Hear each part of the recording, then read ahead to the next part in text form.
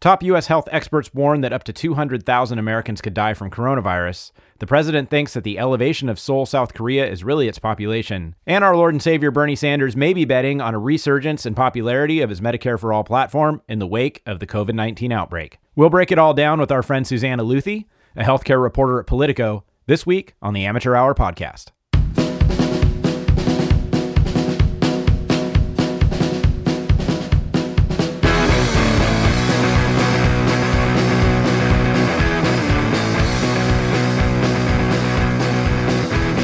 Welcome to the Amateur Hour podcast. Today, we are going to talk with our friend Susannah Luthi, who is a healthcare reporter for Politico, and we're going to talk about some things that are going on with COVID-19 and the way in which it might be affecting healthcare in America. And we're also going to kind of talk about Bernie and whether or not he is still Jesus or whether his celestial calling is fading once and for all. So, I just read that we've had 23,000 new cases in the United States today.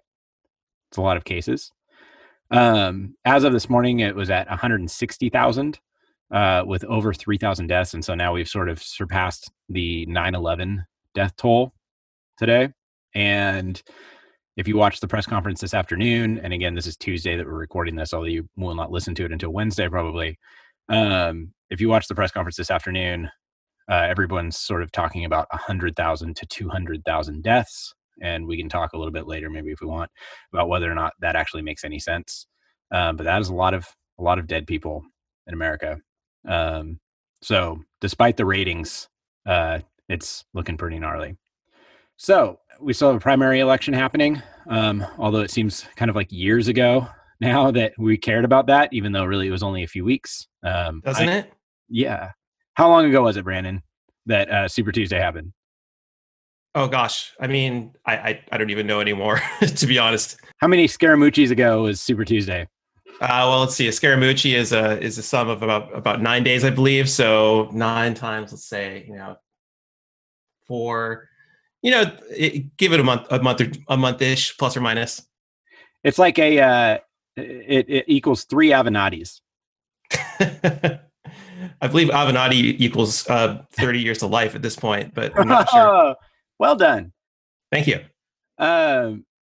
Even though we've kind of gotten away, I think, from talking about the primary debate, it still seems to be super relevant in the sense that healthcare is kind of at the forefront of most of our minds, I would imagine, since I don't know about you guys, but I am sort of terrified by COVID, even though I would like to think that I'm in good enough shape and still young enough to avoid the worst consequences. That doesn't seem to, I don't know, it doesn't give me much comfort.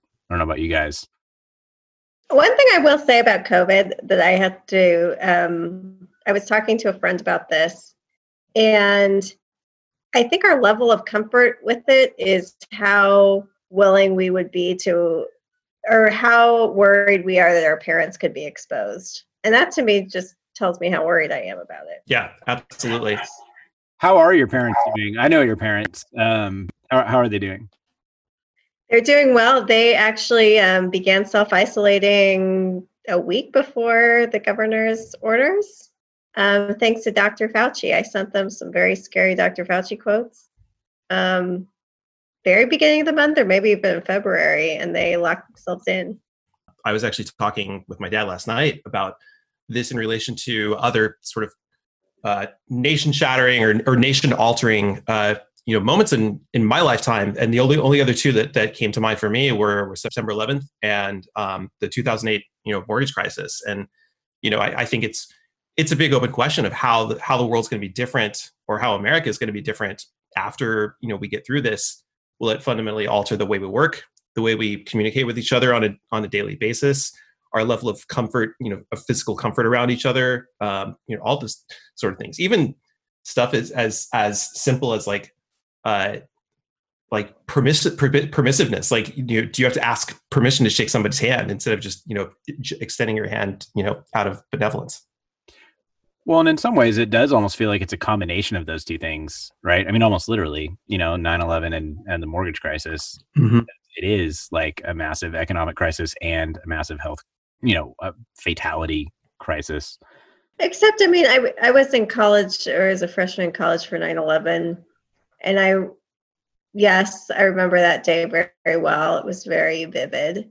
And there was some fallout afterwards. It was scary. And going home from college for the first time that Christmas, airport restrictions that weren't there when I left. But this is creepy. Yeah. This is creepy. It's less known, right? In 2 weeks, we'll know how, whether I have it and whether I've killed people. It's a different feeling. Very different. Well, how old were you on 9/11? I was 2. Yes. This is my generation's first kind of national tragedy or a real national crisis. And it's interesting how we're responding. At first, I don't think many in my generation took it very seriously. I think now they're getting better. But I was definitely in my friend group. I was the most knowledgeable about it, and I was definitely the most the person who was advocating the most for mitigating the spread. And I told people either go home or stay here. Do not go home and then come back. And a lot of people, for some reason, want to do that. Yeah, and Walt and I were just talking about this right before we started, but we just got a email from the president of the university where I teach and where Walt is a student, telling people not to come back to get their stuff from the dorms, even though they sent out an email like 2 days ago telling people that they could come back and get their stuff from the dorms, which is, another symptom of the problem of people not taking this seriously early enough. It took forever for our particular university to actually get its shit together and come up with a plan. And every day it was sort of vacillating between all of these sort of what ifs. And I think people just went home for spring break and didn't, take their stuff. And now it's kind of a big mess. And I certainly don't want them all coming back from all regions of the United States to, pick up their PlayStations. Susannah, how are things out there? Just sort of, what is it like every day being in DC and working in the capacity that you're working? Well, it's probably a lot like everywhere else because we've been working from home. This will be our 3rd week working from home. Yeah, 3rd week. Feels longer than that. But yeah, one day, and I remember the weekend before, Italy was getting bad. Italy was looking bad. It was a Sunday. And I texted 2 colleagues and I said, I bet this is the last week we work in the office. The next day or similar, people were saying, our editors said, if you're not comfortable coming in, don't come in. For those of you who commute by metro. And then by Friday, we were mostly working from home and then Monday officially. So, and then my first White House briefing with the, because the health reporters started coming in. I was at the first briefing where they took our temperatures. They did a fever check before we went in. And then now there's kind of a whole apparatus outside the White House before you can even go in the gate. There's a tent set up and you take your fever check. And then once you're inside the briefing room, it used to be that, it's very crowded. They limit how many people can go.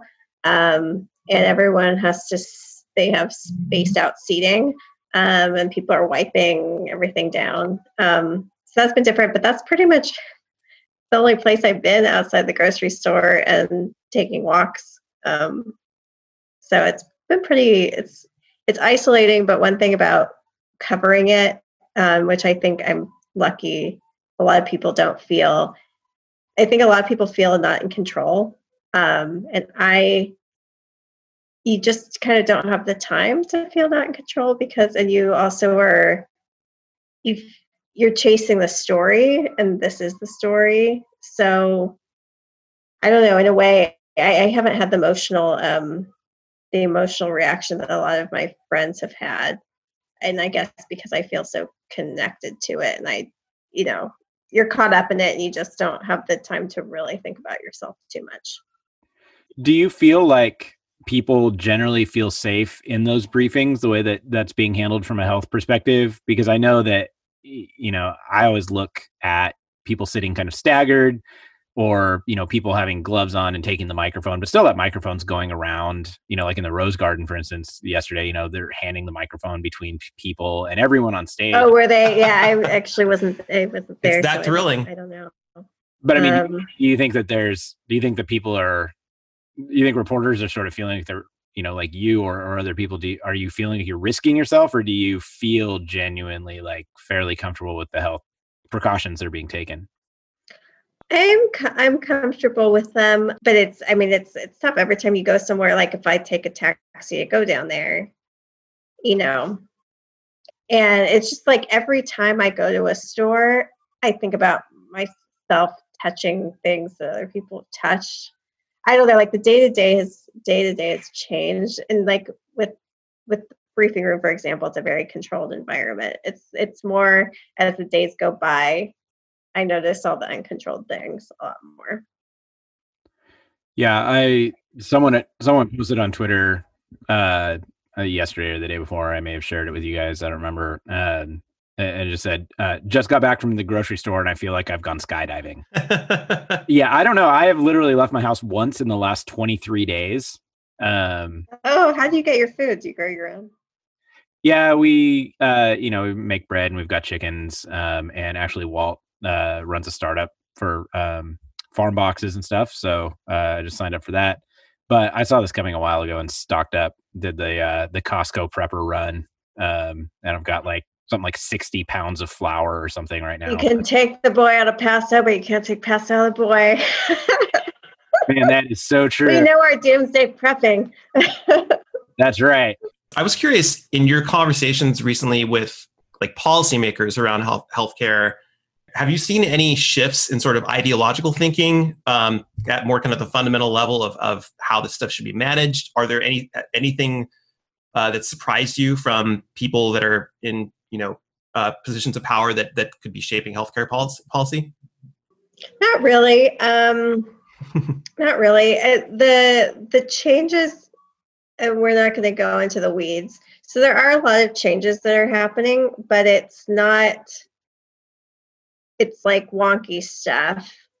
But it's things like, but it is stuff that will all make a difference. And I don't know how much the genie can go back in the bottle, but some things like insurance companies have to authorize before, a patient can be moved from one setting to another.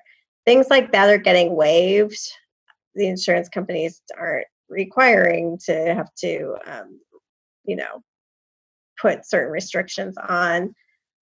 There are certain like one thing that's kind of big and it's only around testing is like waiving copays and deductibles around testing. But some people are still, so this is the public perception because this is being publicized. But some people, especially the uninsured, are still seeing big bills. And this is where I see some movement in the future, but policymakers definitely don't seem to be thinking about this yet. Job-based insurance as our health system at a time when everyone's losing their jobs. Now the numbers aren't projecting so high that it's making a difference, but it is a question I'm asking. At what point is a dip in job insurance, significant enough where people are, really want to make a shift away from job-based insurance? And that isn't, surprisingly, that's not just a liberal idea. Paul Ryan talked about making insurance portable. And it really isn't, because employer insurance is so expensive. And it's long been the place where both pharmaceutical companies and the hospitals make a lot of money. The entire healthcare system makes a lot of money because it's kind of like it can absorb all these costs and premiums get higher, but people don't really realize because they see it in tax deduction and it's taken out of their wages. They don't really see it. When they get laid off and they want to extend their insurance plan, keep their insurance plan, it's all of a sudden, $21,000 for a family. Who is laid off can afford that? So I do think down the road there will be some effects, but I've seen proposals like, let's just expand Medicare just for COVID coverage. If someone just have Medicare pay for it, then insurance all the tons of insurance companies don't have to figure out special policies, but hospitals don't want that because they don't want to be paid the lower Medicare rates. So that's not going to come up in Congress as a serious. I mean, maybe. I mean, the Speaker of the House, Nancy Pelosi, has brought up some things about covering the uninsured. But when you really look at how the policies are going to interact, I don't know. But yes, I do think that down the line there will be some repercussions that policymakers may be forced to address. I'm not hearing a whole lot of difference from the status quo now, though. Yeah, but it sounds like the kind of ideological kind of principles are still pretty much in place for the most part, with maybe some subtle, more technocratic shifts. Yeah. So do you think that aside from, insurance companies, changing policies or politicians pushing them to do that, do you think, Susannah, that there will be a sort of movement once people realize how much their insurance is actually costing them, if they're getting kicked off of their plans because they're losing their jobs or what have you, or just that, for the first time in their lives, younger people are finding themselves very, very sick and having to go to hospitals, whereas they may never have done that before. Do you think that that is going to drive more people towards caring more deeply as voters about universal health care or something like that? I mean, I know a lot of young people already care about that sort of nominally, but do you think that this is the shift where people actually begin to get much more involved with that as their main political concern in ways that it hasn't been before? That's a little outside my expertise because I'm not a good, I don't follow shifts and trends so much. I mean, I think it's a blanket. I think you can kind of, as a blanket statement, say that younger people are more liberal on healthcare, and then they get into corporate jobs and they get their benefits. And then you have a Silicon Valley company that gives you in vitro fertilization as part of your health benefits. And are you going to give that up for, a very basic healthcare plan? So there are lots of I don't know. It kind of depends, I think, on how things progress, how many young people get sick and, potentially, bankrupted by these hospital bills, what the government does and fails to do. I will say what I am watching very closely, because I would say Democrats have been staunch defenders of the Affordable Care Act, which did leave a lot of people with, high deductibles and cost sharing and all of that. People are talking about, we're really seeing the holes in coverage now. We're really seeing you're covered, but not fully covered. At this point, the Affordable Care Act and its essential health benefits, which for full coverage, they go far beyond a single payer healthcare system somewhere else. It's very expensive insurance for a reason. So as long as that remains the Democratic platform, it's going to be hard to bring that into kind of a bigger discussion of single payer healthcare. What I will say though is if there's just a need for a broad safety net, why can't we all be on Medicaid and at least be able to go to a doctor and not be bankrupted? It'll be interesting. I mean, I'm watching as much as anyone else because I do think healthcare will change after this, but I'd say the two big things that I'm watching are, our system of high deductibles and copays, and then our job-based system at a time when the people with the best insurance get it through their job, and what happens when their job goes away. Will what happens next make our policymakers kind of think outside the box from how they've been thinking? I don't know.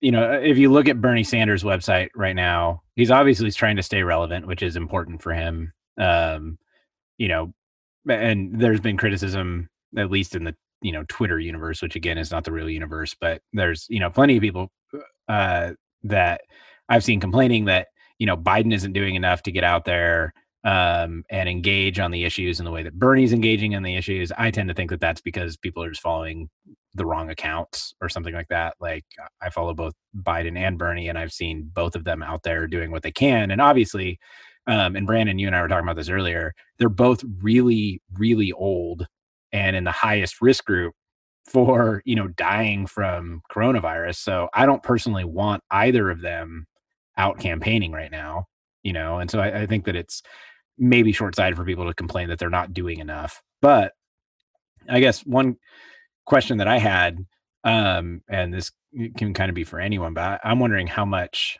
would really change, even if Bernie did sort of get a little bit more of a boost off of, coronavirus, because more people are interested now in trying to figure out new ways to retain healthcare or new ways to obtain healthcare. If they're scared into feeling like, we're entering this new era where healthcare is going to be much more important than it ever has been. Does that really change much for Bernie? Because it seems like older people are the people who are the most affected by this, obviously. And so I feel like older voters, from what I've seen, are probably more likely to vote for Biden than they are for Bernie. Bernie has been continually kind of talking about how, it's the youth vote that's going to kind of bolster him. And we've seen also continually that those people don't show up to vote in very large numbers. So, I mean, even if we did move more towards like everybody needs a better healthcare option, do you think that voters tending to be older would lean more towards Biden, or do you think that they would kind of switch to the Bernie Medicare for all kind of thing? Or is it enough just to kind of update the ACA the way that Biden's been talking about? I mean, I have one thought, and I think we'll see where it goes. But my sense is that we don't really know what the debate is going to be yet in come fall. I could see it going two ways. One, it could be about a national conversation about healthcare. And the other way could be the credibility of an administration's ability to respond to a national crisis and its ability to operationalize that and mitigate it or not mitigate it. And, whether it'll be about kind of deeming what the current administration has done as some sort of success. I think right now it'd be tough to make that argument. Based on the early kind of failings to respond and achieve readiness, or whether it'd be better for a new administration that could come in and make a credible argument to say we can put experts in place to respond to science early, get out ahead of trends that we need to get ahead of, and also operationalize helping the states at scale. But yeah, I mean, I'd be interested in your perspective as well, Susannah. Well, I think on this, you guys know more than me because I'm here where, honestly, as a healthcare reporter, I was wondering how many Medicare for All stories I'd have to write this year. I was not expecting to be very busy. And now the campaign reporters have nothing to do and the healthcare reporters are, swamped. So here right now, the campaigns aren't even the story, and I'm not even seeing campaigns much. It's kind of all now, and obviously the coming months will tell how much that changes, but it's hard to even remember a campaign that's going on. So it'd be interesting to know I'm interested, you guys out there, are you guys talking about the campaign, or are you guys talking about Bernie versus Biden still? From my perspective, I don't really think this whole situation swings in either Bernie or Biden's favor as far as healthcare goes. I think this crisis shows that there does need to be healthcare reform, and I think the health reform on the Democratic side will be healthcare for all, and Republican, it will be something else, whether that's cutting the healthcare budget, but it will be reform, I think, regardless over the next 4 years. So I don't think it swings either Bernie or Biden. Well, I think that it just kind of depends on what people are looking for. And I would imagine by November, we are going to be looking for someone who can save the country in the short term over someone who has ideas for how to make things better 4 years from now after a long transition period. I really don't think Bernie would have been able to deal with this situation because I don't think Trump has done any bit of a good job either, but there is a certain sense of capitalism that might save us from this, because the private sector is the part of our nation that will step up to prevent this from happening again. They will be the group that mitigates this. It's not government. It's not, I don't think a socialist side government would necessarily mitigate this any better. It needs to come from the private sector. And that's going to undoubtedly be incentivized by profit. And, that's not necessarily good, but that is the way that you motivate people to innovate and motivate people to protect their customers. And, if everyone's dying in this country from coronavirus, then that's bad, right? That's bad for everyone.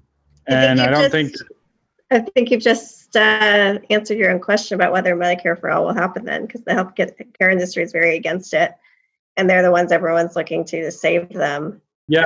Do you think that they see that as now? Do you think they see now as their moment, like to sort of consolidate or kind of constrict their grip on having the upper hand on saying what happens next because of that, Susannah? I don't know. They're not talking about it right now. It's definitely kind of everyone worried about right now, including their profits. But as I said, from what I've seen, all the ads I've heard against Medicare for all, like everything's faded. I'm just not seeing the politics around that I was even 3 months ago. I have a question, but it kind of morphs into two here. And I just wanted to hear your perspective from, someone in the healthcare industry. Do you really see a lot of digital innovation that's going to be able to mitigate coronavirus? And then on top of that, do you see if that does have an effect, do you see a society shift to more digital even after the coronavirus has peaked, in particularly healthcare?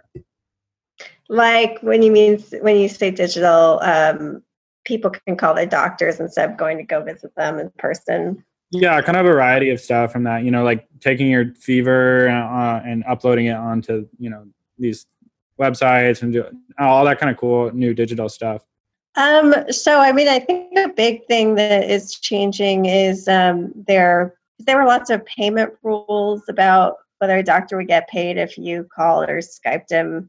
And then there were rules like with Medicare, if you weren't like in a very rural area to Skype a specialist, you have to go to a different approved doctor's office or Skype. That kind of stuff is getting waived now because obviously they want to keep especially older people in their homes. So that's where I say like incremental stuff is changing quite a bit. I think it'll be hard to roll some of that stuff back. So yeah, I can see more telehealth happening. That's kind of a big push right now. It's, let's get more people calling their doctor remotely than going to visit. Obviously you can't do that with everything, but there's a lot of urgency about that, especially when people don't want you to leave your home if you think you're sick with coronavirus. So they want people to call and kind of screen before they decide they're going to go venture out to get a test. Do you think it'll stay that way even after, we start to recover from this?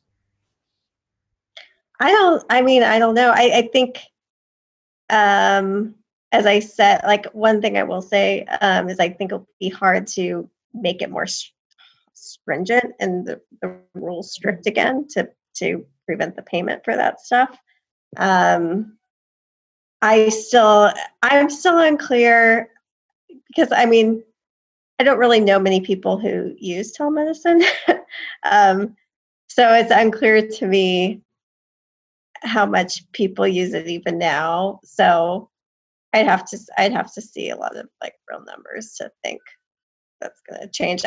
Would you rather call your doctor than go visit in person? That may be a generational shift too.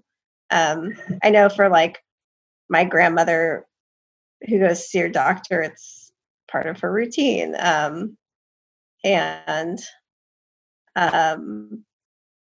don't know if telemedicine would be as effective for some of the more serious things. So I think it depends, but I do think that there was already a push, especially for people in rural areas where doctors were few and far between. There was a push to kind of make this more of a thing. So I see that continuing. If you could change one thing about the way that healthcare is sort of discussed and debated at sort of a national conversation level, based on kind of your understanding of it, like what would you change? I would change that. everyone always piles on pharma and the insurance companies. But where do a lot of the high bills come from? Come from hospitals and doctors. That's something that Bernie will not address. A lot of Democrats are hesitant to address it. But until you address all the costs and why the costs are there and why so many independent doctors are moving into hospitals, you're not going to solve the coverage problem, because the cost problem will always be there. And the cost problem will prevent any kind of, broad safety net of coverage. So that needs to be talked about. And I just haven't seen that in the more populist conversations at all.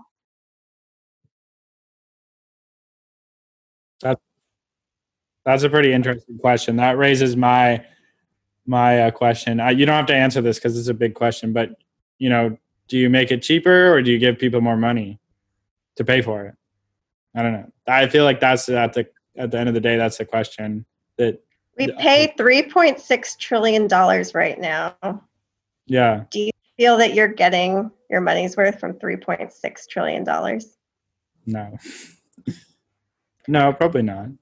Yeah. And add to that, look at, we have publicly traded, it's a question about the for-profit healthcare system. You have publicly traded hospitals, pharmaceuticals, and insurance companies, and the advocates for that say it pushes efficiency, but it also they're betting against healthcare being cheaper and more affordable because they're betting against an inflated stock price. So, you do have to deal with that, and you have not-for-profit CEOs of both hospitals and insurance companies making $10 to $15 million a year, and that's the not-for-profits. So, there's a lot of money. There's a lot of money in the system, not to mention the armies of consultants, the armies of healthcare lawyers who are here in DC and expensive law firms. You have a lot that's propping up the system as it is. So $3.6 trillion. So I don't know how you start taking some of that money out, and every time there's a big push to do it. There's actually a big bipartisan push last year by Senators Lamar Alexander of Tennessee, who's a Republican, and Patty Murray, who's a Democrat of Washington. They did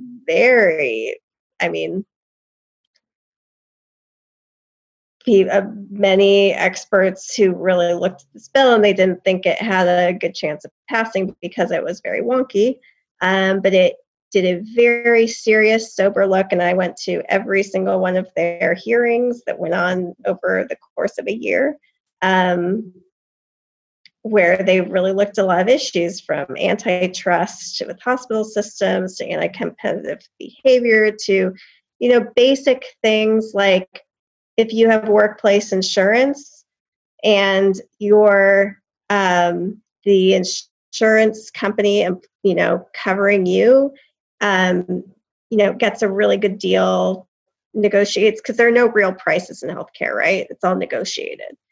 And they all say, oh, that's the private market. You can't, interfere with the negotiations. But the problem is then there's no real price. So everything gets, inflated many times depending on who has the negotiating power. So there are clauses that are in place, like a plan doesn't have to tell your company, who's paying for the healthcare, most of it, or you, what they're actually paying for your hospital bill. So the hospital bill can come and you don't know, what they paid, and the insurance company can, collect the balance of what they tell you that they paid the hospital and what they actually pay. That's currently illegal. So that was going to be illegal in the bill. You know who the two people were, the two Democrats who voted against that package were? Elizabeth Warren and Bernie Sanders. for various reasons, like it didn't go far enough. But these were such important reforms. And it'll probably now never get to the Senate floor. Maybe in 10 years it will. But it did really threaten these wonky things that really threaten some really bad industry practices that make everything expensive. But you can't get America excited about them because there's no catchy phrase. And because of that, you can't get the politicians to feel any kind of pressure from the public while they're getting pressure from the lobbyists who are giving them money. Do you think that Bernie Sanders is a working class hero, or do you think that Bernie Sanders is a grumpy old asshole? I cannot say anything because I'm a reporter and I'm nonpartisan. Point taken. Yes. Thank you so much, Susannah Luthi of Politico, for hanging out and talking to us and answering our questions, regardless of how dumb they are. We very much appreciate it. It was good to talk to you. Good to talk to you. Susannah. Have fun, guys. Thanks. See you later. Bye. All right, boys. That was fun. Walt, what's going on with the markets this week? Well, so far this week, and we really started this leveling last week where we started to see some stabilization within the markets. Really, we can look at the last 2 months and say that a lot of that big drop would be considered price discovery. So the market was trying to really find where the real value was. And I think so far we found that kind of that level, at least within, we've been trading up and down between a certain 5%. So volatility has gone down a lot in the last week. And for the broad market, that's pretty good. And we haven't seen any big drops. We haven't seen a big gain. In an intraday gain, last week was one of the best days in the market since somewhere in the 1930s, which is really good for the economy. I think that was a lot of recovering from conditions that would be considered oversold. So there was very few sellers left in the market. So you had a lot of kind of young people's money still in the market, and they weren't going to sell, and that was met, right? We found a little bottom there, and it didn't seem like many more people would sell. Today we had a 4%, around 4% intraday move. We were green this morning, but then we closed down, I think, 3% in the red, which, is kind of expected during a pandemic. It's not 12% down, which is good. I would say that these little 5% moves are kind of expected over the next couple of weeks. As far as a big drop coming, I don't foresee one, but you never know. I think the blunt news of 100 to 200,000 people dying would have caused a big drop if something was going to make the market drop, but it didn't. So I think that's really interesting.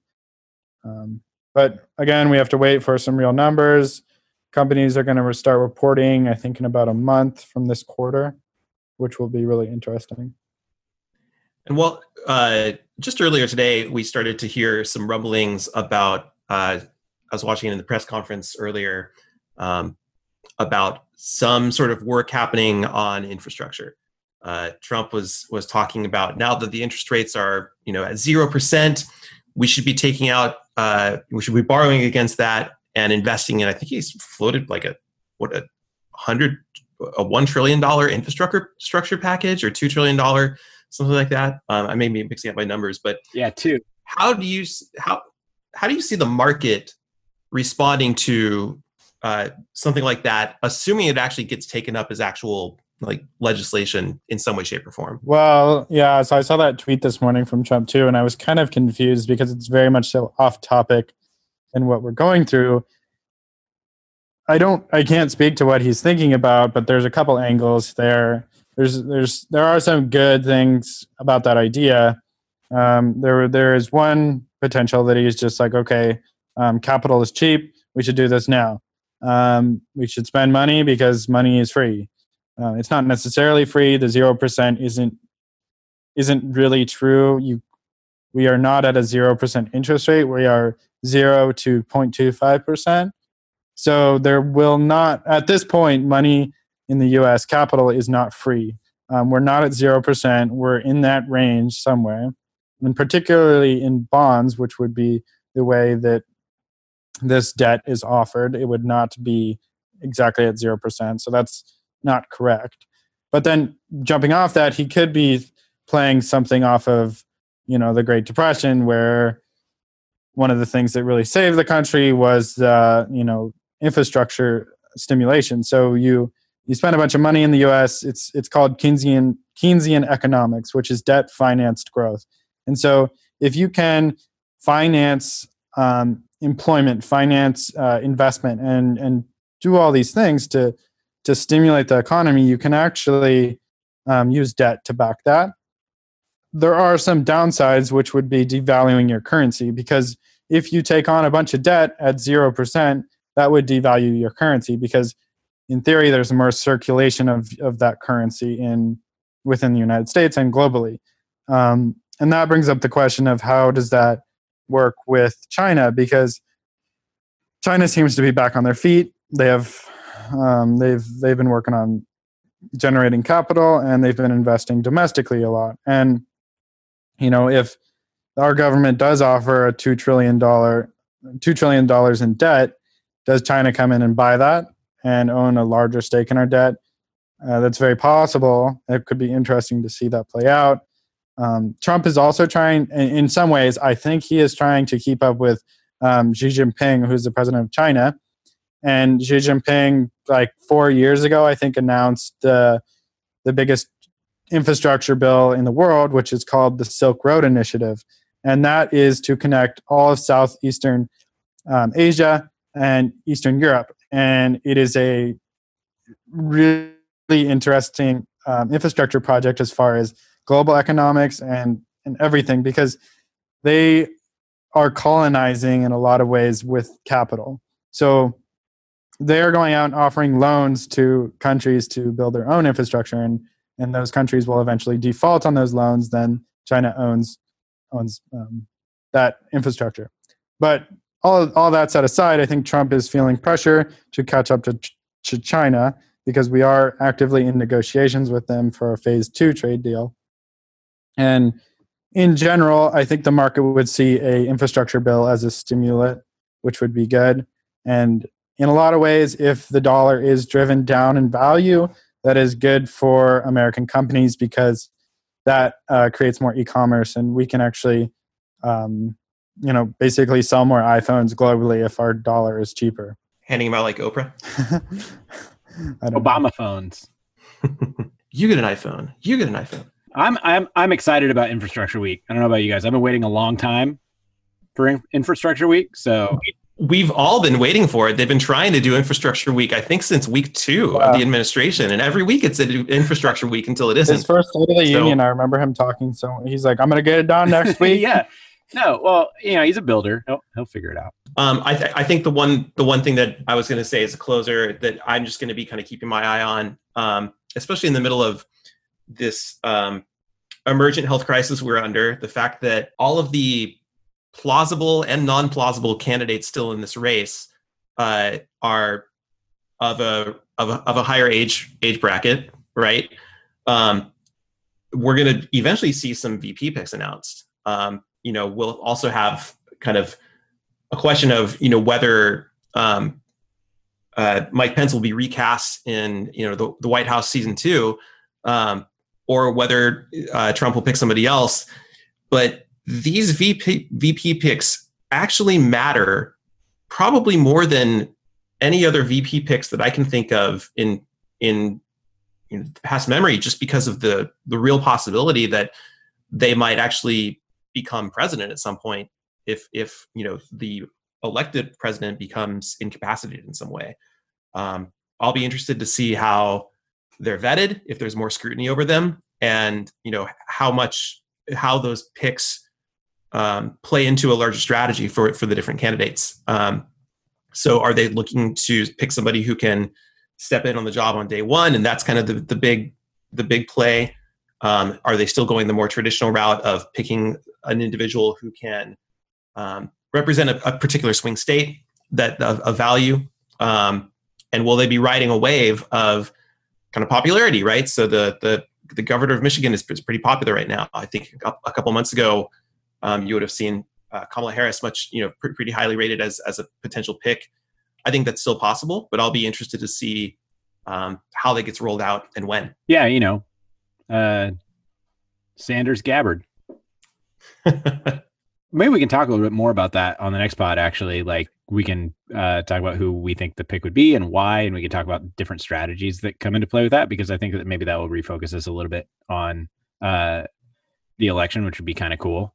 In the meantime, I think a good game to play while you wait for our next pod is one that Brandon and I play quite often, which is pick your dream team president, vice president. So I'll give you an example. Avenatti, Scaramucci, 2020. All right. Come up with the best ones. We'll talk about it next time. I'll have a list ready for next time. My top 10. Yeah. Perfect. Brandon Walt, 2020. No, wait. Williamson Palin, 2020.